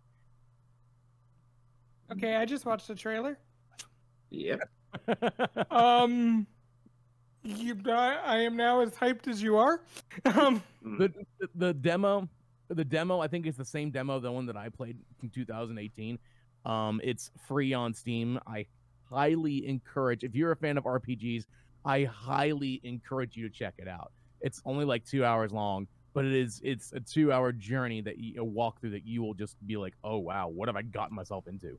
I'm gonna add this to the list then, because you're typing up pretty good. Yeah, I've got the download going right now. Like right now. What's it called again? One more time, so I can make a note of it. She dreams elsewhere. She dreams elsewhere. She dreams elsewhere. Alrighty, I'm added to the thing. So I can fan myself, right? I can fan now. Go yeah. yourself. I'm fan of. Calm down, Okay. calm down, buddy. Calm down. I know you probably don't have any tattoos of it yet, or maybe you do, but just calm. All right. All right, So- Dizzy. So after the Bandai Namco showcase, we had Eureka Studio present 8 games in 15 minutes, really quick. Like it was a $15 or less, kind of like a Geico announcement and everything. And they announced 2 games that stood out so bad for me. One is Mohism, Battle of Words, which is a detective game, pretty much inspired like Ace Attorney, but when you try to do the persecution and investigation on someone, every word you say comes out like a sword and is stabbing the person for lying. So it looked really cool, even though it's based on China. So some people just, sometimes don't like that culture, but the whole concept of how it looked, it was amazing. So I really do enjoy those type of visual novel and detective type of games. But the one that it won an award, and for me it looks amazing and the concept is amazing, is called Loopmancer. It is a Castlevania platformer style, which you gotta kill some different type of boss in every level. And the whole story is that you're dead, but they revive you to kill yourself before you actually you get killed. So it's one of that real weird concept that goes out for an indie game, and it looked amazing. It plays out really well. They both have demos out, so if you would like to check them out, you can do that. But after that, we had the GameSpot Play for All showcase, which clearly one that stood out for Dragoona was She Dreams Elsewhere. It also stood out for me. But it also had some games that were really fun, like Super Drink Bros. You choose your cola can and you fight someone else to become the top cola. I like fighting games. So I do want to put, if Pepsi Man is not in this in some way, shape, or form, I'm going to be very sad. it's actually DLC. Pepsi Man DLC, let's go. Yep. No, the game is out right now, and there's a DLC which is Pepsi Man. So it will be like, oh no, here we go. So that was one of them. Another one, it was a Choices Matter type of game called Minds Beneath Us, which, taking more or less a concept like She Dreams Elsewhere, it's that your mind is playing tricks on you. It tells you that you're okay, but you just suffered an accident. And then when you try to solve a mystery, you become a monster because your mind thinks you're an animal or something like that. So it has a lot of things going on that makes it like really stand out, because you don't know if it's just a mind game going on. And it was really interesting from my point of view. And the final one that was there that really stood out for me at the end was Blind Fate Edo no Yami. It is once again a side scroller, beat them up, hack and slash, but it's like a cybernetic ninja that you can change different type of electricity and forms and shapes, and you just gotta defeat the enemy. But everything is kind of like a puzzle. So think like Shadow of the Colossus, but instead of being a big monster, it's just another samurai that's also cybernetic and cyberpunkish and out of time and all that. And those were like the games that stood out. She Dreams Elsewhere, clearly you know, I love the presentation, the music, and everything just drew me into it. So I think I'm hypnotized right now for the game because of the graphics and the music. Maybe if I just sleep, I'll snap out of it and then remove it from my wish list or something like that. I don't know. But it was really good. It was a nice presentation that lasted an hour, the GameSpot Play for All showcase, and a lot of indie games once again presented with a great variety. These are the ones that stood out for me and I added to my wish list right now, but there were a lot of more games presented and a lot more different choices matter, different style of games that people could check out. So there's a little bit for everything. Yeah, that's awesome. That's awesome. Yeah, guys, make sure you go back and try and watch the VODs of those if you missed it. It sounds like there's some cool stuff out there. And even on the last day towards the end, you know, so they'd be dropping a new game or two never heard of this weekend. And it's, you know, that's, so you gotta keep an eye out for things like that. So I think that kind of pretty much sums up mostly all the events for today, overall. But then at the end, they had their own kind of sort of E3 awards and things like that. And we don't necessarily have to have our own awards, but we can talk about kind of what we felt with E3 overall, what were favorite presentations and things like that. But I really want to start off with Cammy, because Cammy wants to kind of talk about things that got announced for awards and things of that sort. So Cammy, take us off here towards our last segment, talking about awards and E3 in general and all that jazz. I mean, I like that they took and they did booth by booth, or what would be booths at E3, and they kind of pulled that in again. Like, let's take most anticipated game from every booth, and we'll throw it out there. And I thought pretty much for the most part everything I really kind of agreed with. I don't know that I would have gone with Forza.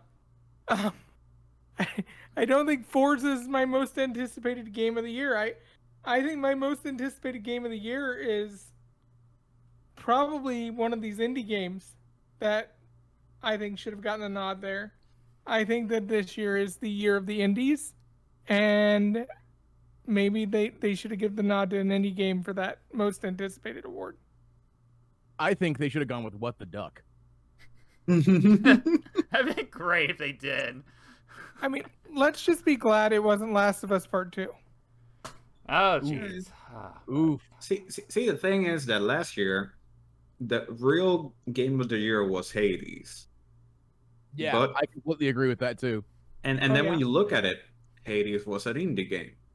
And it was an indie game that, even though it got released on early access on a platform, when it got released into the major public, everybody just loved it. Everybody played it. And then suddenly, now we're getting console port for that game that apparently everybody thought it was like, oh, that game was never gonna come.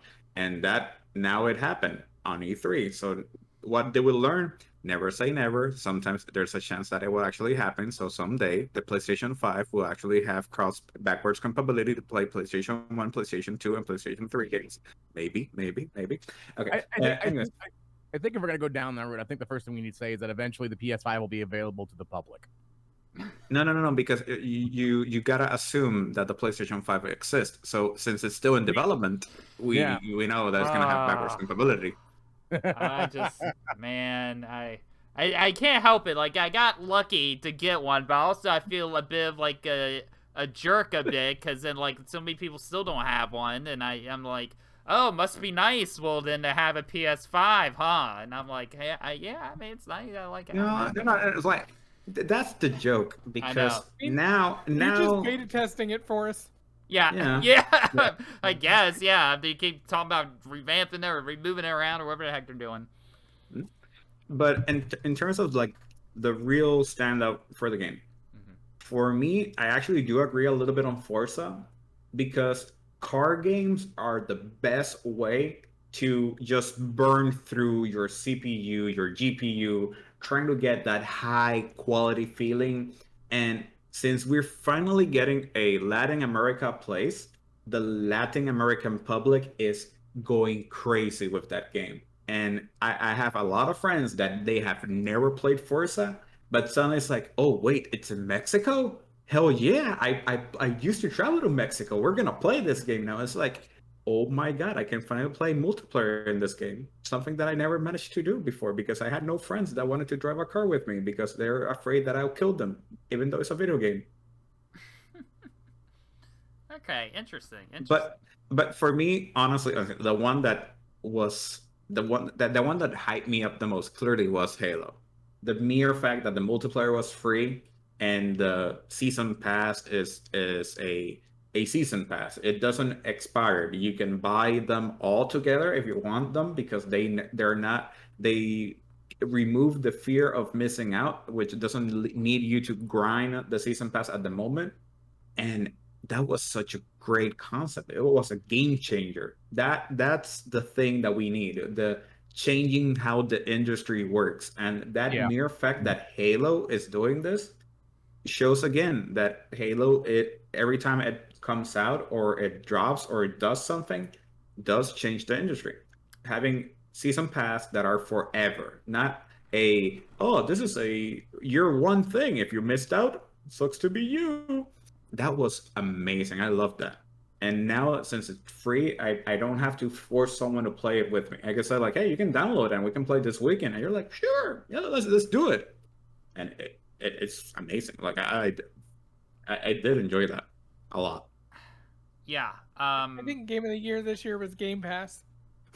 Mhm. Yeah. I mean, if us gamers want anything, I mean, it's that Game Pass, man. It's like you were talking about the other podcast. I mean, you said it. It was, each thing was day one Game Pass, you Mhm. know, and Dizzy was like, oh, I'm gonna get up and leave for a second, come back, because then it was coming Game Pass day one, and it's just, Mhm. that is like the big winner there. But I mean, if I had to pick one too, though, like if I had to pick a particular game, there wasn't really one game from this whole event, to be honest, where I was like, yes, that's my game. But if I had to pick one, it would probably be Halo, for kind of the same reasons Dizzy said. I'm in the, I might be in the minority where I don't really care about the multiplayer, and that's pretty much the big deal for a lot of people, but I'm, a single player guy. But again, the concept of it and everything else and what they're doing with it, that would be my pick. I understand Forza, though, too. Like, as far as, I mean, some people could say, oh, like they said on the show, like, maybe it should be Breath of the Wild, but I felt like, but with Halo and Forza, we got decent gameplay footage, we got a good amount of it, and I feel like it's more fair in that sense to pick one of those two over, like, a Breath of the Wild, where we got just a little bit of footage, there's hype, but Mhm. yeah, that's what I would pick. One thing I would add to that is that we also got a close date. We didn't get a year because for Breath of the Wild, we only got the year. It doesn't mean that it's going to be early 2022. Right. It could be just like December 2022, which just what happened with Halo. So having a clear date on when we're going to get our hands on it and and which services we're going to get it, that's for me was amazing. And one thing that people are forgetting is that cross play or cross progression is really, really necessary nowadays to justify your game to be that one multiplayer game that everybody enjoys. And having Halo come out on PC and on the Xbox Series, and also having that you could play on either way, and you can still have your progress, and you can play with friends in either side. It's just so good. You're not alone again, like before Yeah. we had to with other games. Yeah, it's gonna be interesting to see. I'm gonna make a prediction. Yeah, right go now. ahead, Cammy. And I'm gonna make a prediction for next year's E3. Mm-hmm. They're going to announce some kind of Halo Battle Royale within Infinite for next year. Well, I would almost agree with you, but the thing is, between now and this time next year, do you think Battle Royale is going to be as popular as it is right now? Because I feel like Battle Royales are slowly declining. Because like Fortnite, I think is kind of reaching its end point. I think it's the same with Apex. I think they're kind of reaching their end point. Everything's kind of pushing itself more towards esports now. Mm-hmm. And that's where and Halo is big in the esports realm. So the question would be if a Halo Battle Royale would be worth it, except for milking for cash. And you wouldn't have to milk for cash in particular, because the multiplayer modes that you never getting on any other free-to-play game. You're getting not Battle Royale, I mean Team Deathmatch. You're getting Capture the Flag. You're getting Bomb Rush, or whatever similar concept they call it in Halo. You're getting the skulls. So everything that you used to pay for a full package of a game just to play multiplayer with your friends, it's free now. And people love free things. They're willing to buy season pass, microtransactions, things like that to support the game that they enjoy. And this could be, you know, that one game that suddenly it's like, oh no, not like these. We got to change it, because what happened to the hero shooters after Overwatch? We had one every single day to play, and now we only have Overwatch 2. That's it. But you can't even have that because it's not out yet. Exactly. So they even Overwatch is doubtful about Overwatch. Yeah, it's interesting. All right, how that's going. Yeah, especially too. Yeah, because like the whole multiplayer is gonna be free, and then again that concept of just like being able to go back. I mean, I feel like are other companies gonna kind of follow suit now, because they're like, oh crap, like they're just gonna keep this old pass around now, and then everybody's gonna be like, yeah, Apex, Fortnite, or whatever. What about if we wanted to go back to the other thing? Or like, oh well, I mean, we could start now, but you know, and just if that works, that could kind of change the game too. What could end up happening is that in a way, I don't know if I would believe this like 5 years ago, but like Halo is somehow once again, kind of like with G4 coming back, like Halo is somehow going to change the game again and be that big game changer that was when it first started. And I can't believe I'm saying it, but it seems like that's what might happen here. It's come full circle. And it confirms my prediction that Microsoft was going to announce a game-changing service. In this case, it's a free multiplayer game that pretty much everyone and their mothers and their grandfathers and their grandfamily and even the little unborn children that they have in their family are going to play Halo. They're going to enjoy it and maybe get the first week of the Battle Pass, but everything else, they're going to be playing Halo. Halo is the game that everybody's gonna play. It probably the servers are gonna crash because they didn't expect that many people playing it day one. And speaking of two, that's a good point. I know for one, my two outlandish predictions didn't come true at all. But I can't remember if anybody else remembers their predictions and got theirs right or relatively correct. I only got one. I don't think I got any of mine right, which is to be expected because I shot for the moon. Yeah. Since none of mine were recorded, I nailed everything. It was all predicted. Yep.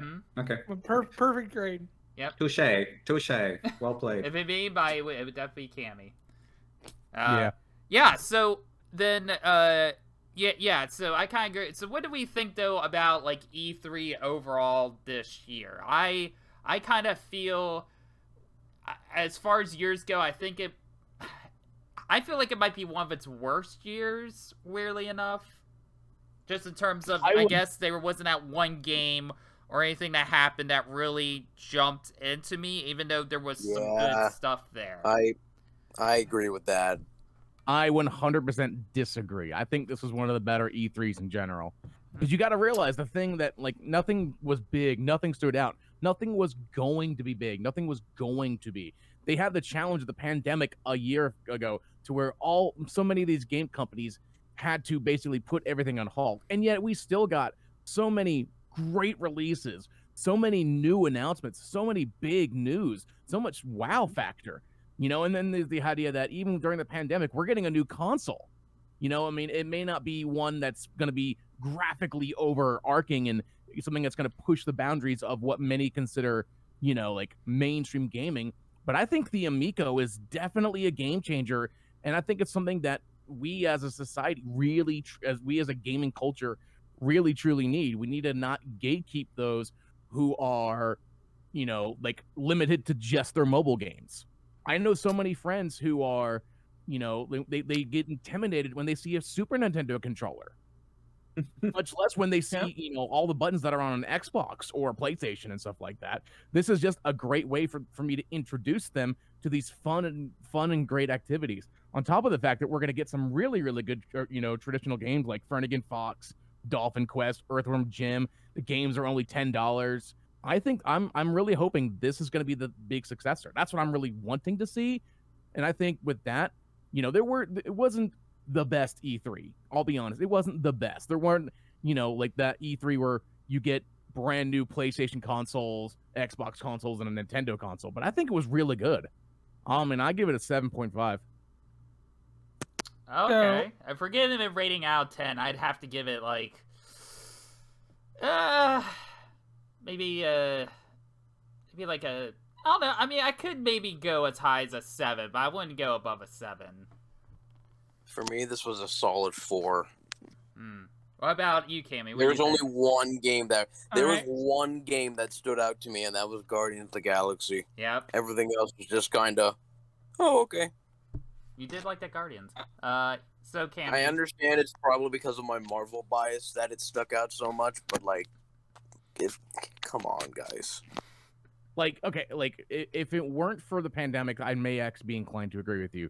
But everything was basically put on a halt. That's one of the reasons why I'm giving this thing as high, because there's a lot of stuff. Yeah, I mean, there's a lot of stuff in the indie category that my southern accent just came out. I'm so sorry. There's a lot of stuff in the indie category that made my mouth drop, and I went, I want that. I want that. I want that. I want that. That's Here- fair, so- Cammy. I'm ready to go at this. Like, so I think, honestly, if I had to put it into words, it was one of the strongest E3s for me. And I would go as high up as an 8 for this year, Okay. and not because of AAA's, not because of anything like that would normally be the go-to for me. It is all about those indies. They got to shine, and it's about time that indies got recognized. Mm-hmm. I think that we're going to be blown away by the quality of these smaller studios. And I think it really shows the power of smaller teams to survive in things like this pandemic world that we live in. This hopefully post-pandemic world that we live in. Mm-hmm. Dizzy. Well, at least I know there's someone of culture, and that's Cammy. Thank you. Because this E3 was great in the concept that we had no expectations for it. We know that the consoles are already out, which means that the hype factor for all of the things that we're going to see would be based on the software, on the games and all that. The mere fact that indie games overwhelmed a AAA studio, which showed that even you having all the power in the world, you do not have maybe the resources or the presentation that you need to show off the next big game that you were supposed to hype. That's without counting that the big players such as EA, one that actually just takes like maybe 2-hour presentations because they show off all the sports game and all the different titles that they do, has its own conference during the summer, not doing E3, showed a lot of the change that is happening right now in the industry in a post-pandemic world and people presenting their games. Even though I had a joke going on with people presenting so much about it and indie game presenting so much information in less than a weekend, the game actually does look nice. It has a demo out, it has the full support also from Xbox and all that. And we're seeing how the big companies, the AAA, are looking down now to the AA, to the indie games, and trying to give them that rite of passage to become the next hot thing. Because one of the biggest franchise right now in the world was an indie game, and everybody hated on it. But right now, it's $1 billion game, and it's Minecraft. So that thing of, no indie game caught my eye, but suddenly you're saying like, oh, I love Minecraft. So you do like indie, you do like a small game that just got, slowly developed, and over time it became a really, really big thing. And for me, seeing maybe more than 150, indie games here. So it was like catching all the Pokemons. I couldn't catch them all. I couldn't get them all on my Steam wish list because some games are not made for me. And it was amazing. I loved every single part of it. And the biggest thing besides the Amico console drop was the laptop drop from Razer it actually gives me a chance to play all my games in 4K, high resolution, VR ready things that I know I'm never gonna use, but it gave me that chance now because it presents it right in a silver plate for us to get it and play it and enjoy it at the same time. And for me, it was a solid 8. I would push maybe 8.5 because it had a little bit of everything to satisfy my needs as a gamer, as a streamer, as a content creator for the future. There's one other thing I did want to talk about real fast. Since you all were talking about it and it hasn't been thrown. This was the year of inclusion. This was a year that needed to happen in the gaming industry. Not way ago. It's supposed to happen way many years ago. I agree. But now we had actual panels for it, which is something that this E3 was weird for many people because it wasn't just watching, games. We had people talking about real things that we need to do. We had developer interviews talking about the specific problem that they were needed to be talked about. Yeah. So Dragoona, what you were saying. Yeah, like these panels didn't feel like when sometimes when a big company will bring something in and they'll have like a 5-minute thing talking about inclusion. These were our panels with people who are in the industry talking about I remember earlier today there was a whole big debate about hair.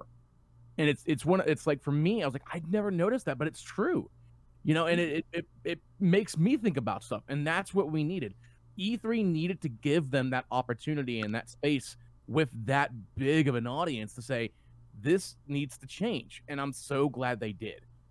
And it was probably the best time because it's like you had the indie games that really push forward this. You had a lot of the smaller voices kind of get a chance to say something. And now we have this opportunity where it's like, no, we're going to dedicate a lot of time on the main stage to talk about these issues and to say, finally, these are issues that should have been resolved 5, 10, 20 years ago. And it's, now we're actually giving them a room to talk about it in their voice, not someone else dictating their voice. It's their voice saying what's on their mind.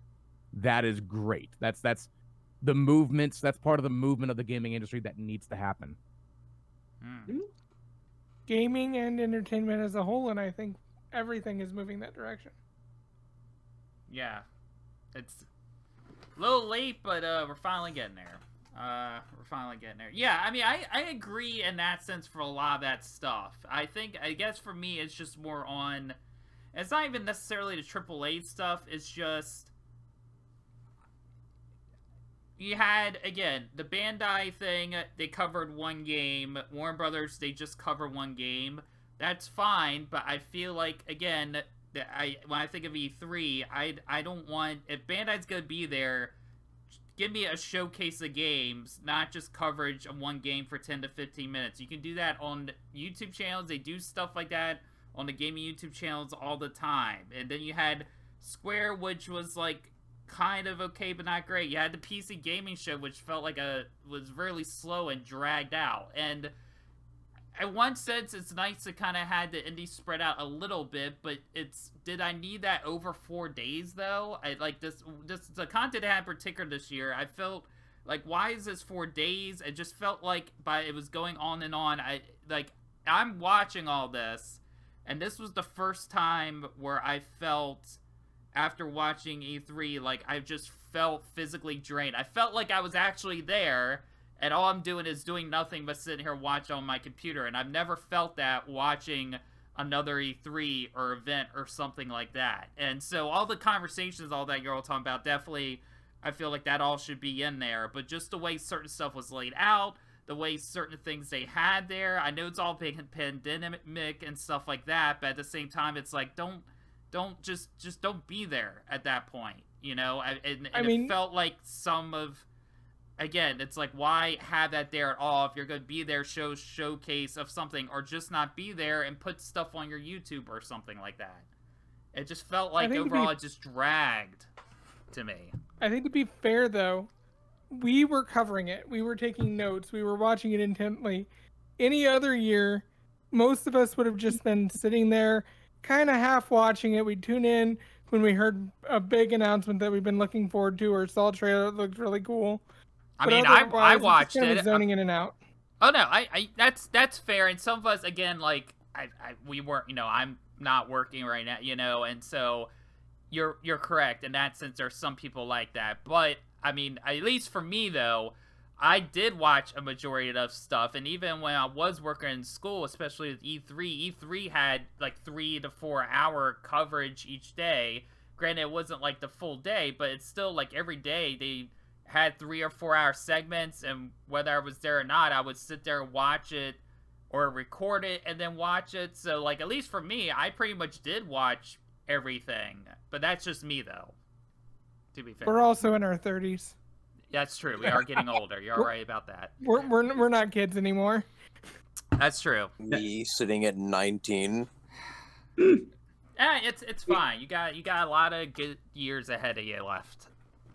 For me, I always been focusing. I'm still in the mindset of video games can only be as good as AAA, and I haven't really been exposed to a lot of indies. Well, so hopefully, I think that's probably why I'm giving it such a low score. Well, hopefully this like will be a good intro. There's a couple there that you maybe can try out, and then you might find a whole new world of imagination out there, you know? But I'm gonna tell you right now, the however highly you guys talked about that one game that you guys watched the trailer for, that I don't remember what you guys said it was. She Dreams Elsewhere. I think because Kami finished watching the trailer for that and said it made a believer. So I'm probably gonna watch that when we wrap up with this.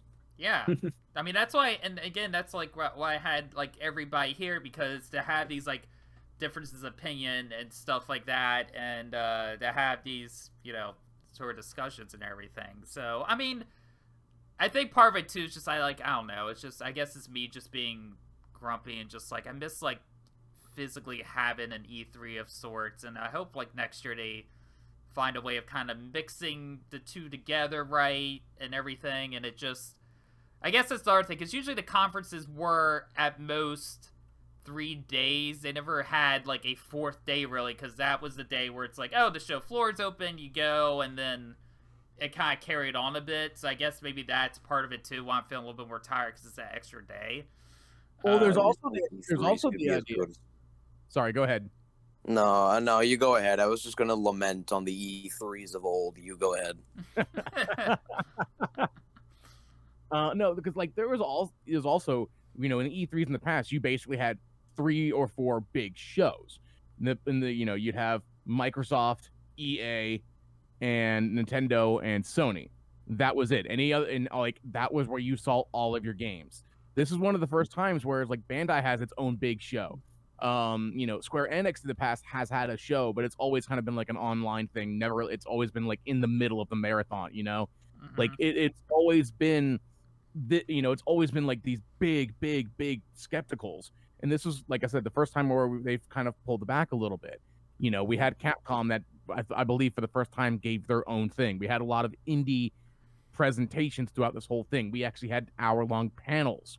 You know, that's how this whole thing laid out. And that's one of the reasons why this time, rather than, you know, you have maybe like a 4 or 5 hour day at E3, you have a 10-hour day because of how everything was spread out. And then they put things in the middle as filler. Yeah. And also, in the past, the only times we've seen E3 is when a major network decided to cover it. Like, for the most part, for a lot of our lives, E3 wasn't an open event. It was, we got G4's coverage of it, or we got nothing. And of course, G4 is only going to cover the biggest events, because it doesn't really do them much good to cover the little stuff that nobody ever sees, you know? Well, that's interesting. So, oh, go ahead, Cam. I'm sorry. And so this year, we kind of got everything, because there wasn't as much to show off. they couldn't just highly focus the big shows. So we got a lot of the smaller panels, got a lot of the indie games. And I think just to judge how effective this E3 was is go back and look at your wish list. And think about your wish list from previous E3s. Maybe it's 3 games, major games that got announced that you're like, I'm so hyped for that. But how many games this year are you coming out of this show going, holy crap, that looks fun, that looks fun, that looks fun?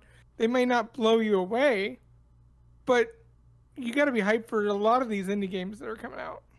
That's one thing that I would like to point out, that when you look at the E3 of old, there were a lot of indie games too. There was a lot of booth available for indie games that people just didn't look or didn't get the coverage at the time because everybody else was fighting to scramble to be part of the big 3, of the AAA side.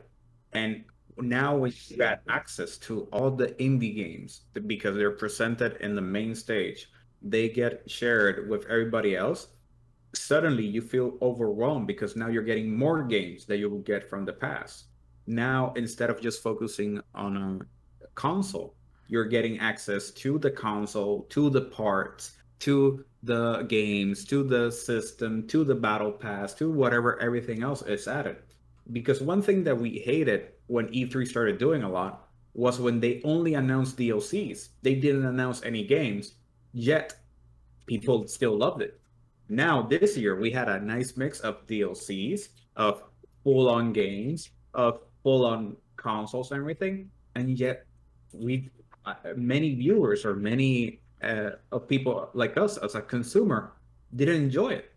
And it's weird because now we don't know what to expect anymore as a consumer to buy games, to buy things. I don't know. That's like my different take on everything that's going on. Yeah, it's interesting. It's definitely interesting, I guess, looking back old times, because then I start thinking about how stuff was covered back then, and now, you know, with G4 coming back, but all these other media things, now so many media things exist, I feel like, and part of it too is going to be like, well, they're all going to cover the same thing because they did, because of business deals and sponsorships and this and all that, but, you know, with all these different outlets, it should be a lot easier for everything to get some sort of spotlight as outlets just continue to, whether it's big or smaller, just little companies or people just doing podcasts or whatever. I feel like it should be a little bit easier for most games to get exposure and not have to worry about whether they're smaller or bigger stuff. Whether that's going to be the case or not, I don't know, but it just got me thinking, like, that'd be, you know, interesting. Yeah. So to finish this off, we're in a brand new world post-pandemic. Yes. We just finished E3, but we still have a whole summer game fest available. So summer still has a lot of other conferences and news and announcement to participate, and hopefully we'll shall cover with if Wilden allows us to join him after seeing everything that's gonna be happening in summer. Yeah, but I don't know. I have to think about it. I have to grade y'all, and I'll let you know what I think, and I'll have to decide. Don't dwell on it. Don't dwell on it. I'm just gonna evaluate you and see how I feel, and if you get the position back, you do. If you don't, you know, it's nothing against you. It's just, you know, this was a test the whole time. Yeah. Oh no. That was a really long interview process. Surprise! This was a I was real... gonna ask too. Like, do we want to come back and do an EA episode when that happens? Yeah, I think we should at least do an EA. Yeah. Do I have to give references? I mean, I never sent you my resume. Do you want my resume? I have a reel too. I mean, if this is a job interview, I need a background check. I need a resume. Yeah. I need a reel. If you got any, you want my agent's podcasts. number? I can send you my agent's number. My clients need to see the contract, and my clients are multiple of them, including myself. So please. Well, Well, again, just keep it note. This isn't paid work. This is you're doing it because you care. This is We're getting it's all paid in passionate. It's a exposure passion and to a grace, and project. that's enough to feed me for nothing. But it's gonna be good enough. And that's where we end. And that's where we end with that. No, but to sum things up, I'm actually am really looking forward to E3 next year. Even if like just the fact the potential of it may or may not be in person, but the fact that we do have a lot of games that seem to be coming out next year, so I'm really excited about E3 next year. But I'm so happy that through this process that I had a group of people with me to do this with on these podcasts. So I'd like to thank everybody here that's joined me in all these episodes and your commitment and watching it and have these long and important discussions about things, and it's been a blast, and thank you to all of you for participating in this with me. I want to start off first with Cammy, who kind of was like a last minute sort of addition, but I'm glad that you decided to hop in here, Cammy, and show that you were interested in joining us. Where can people find you, Cammy? I'm glad you had me. I hope you'll continue to keep me on, possibly, and maybe next year I'll be watching E3 with my new Hazel mask on. Rocking the LGB mask. I'm excited about that. Heck yeah. And then one more time, Cammy, if you want to just let people know where to find you, tell them what's going on Sunday. Yeah. Follow me on Twitter at CammyCat86 or on Twitch. Both those places I'm fairly active. And this Sunday, starting at noon Eastern, come over to the G4 community stream on Twitch, where we will be raising money for Able Gamers. Able Gamers provides customized controllers and helps kids who otherwise wouldn't be able to play video games be able to play video games, as well as adults. Awesome. Pepperoni, you're one of the few that showed interest when I put the idea out there about maybe doing this, and you were on board to do it. I know from doing previous interviews and stuff with you, we wanted to do more of these things, so I hope you had fun hanging out with us and doing it, and I appreciate you giving us your input. Oh yeah, no, doing this is always a blast, man. I've always loved doing the podcast like format because it's a great way to just like hang out with your friends and just have that be just out there in the universe, so that way more people can sort of get to know you on like a not too personal level. If that sounds kind of weird, but you get what I'm going for with this. Yeah. Like it's a great. I feel yeah. And is there anywhere people can find you or anything that you're working on or anything you want to share? I am not currently working on anything, but you can find me at The Lonely Pepperoni on Twitter, and you can find my Instagram. Cool. I don't really have much else. I have a Twitch, but I don't use it. Okay. I don't know that. I appreciate it. Glad to have you here. Dragoona. Yes.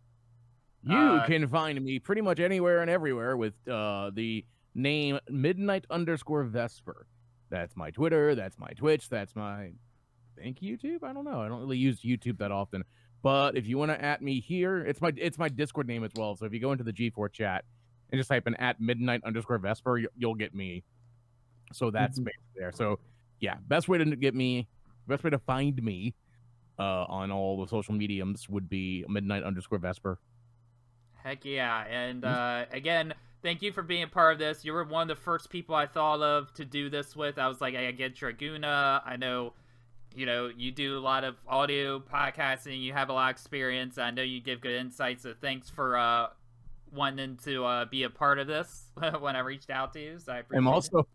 I'm also the G4 Sailor Boy. So, yeah. There's that. My costume is in a My costume for Sunday is in a bag right now. It is just sitting there. I should really put this on and make sure it fits me before Sunday. What a surprise. If it doesn't fit, that's just... I'm about to say, I hope almost it doesn't fit, but you still wear it, and it just kind of... it doesn't fit the way it used to be. Getting away. And then, of course, again, another person I reached out to, probably the second person that popped in my head when I thought about doing this. The other DND, Dizzy.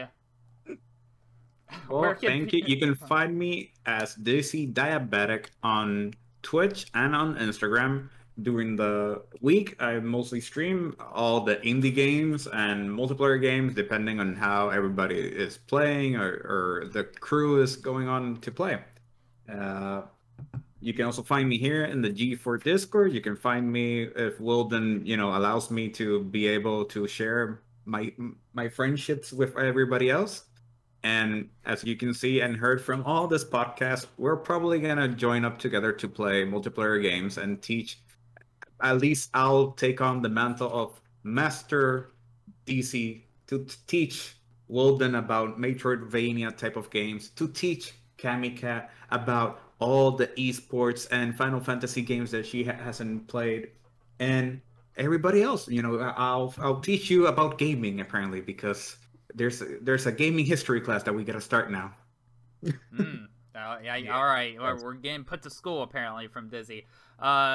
Also, I'm Wilden. You can find me on twitch.tv/Wilden1990. That's also my Instagram. Twitter, I'm just at Wilden. Cause like Highlander, there can only be one. But I just want to say thank you guys who have listened. If you haven't listened to our past episodes, that's gonna be posted on the same page that this episode is posted on. Make sure also to check out while you're there the Panel Room podcast, where I interview members with the G4 community.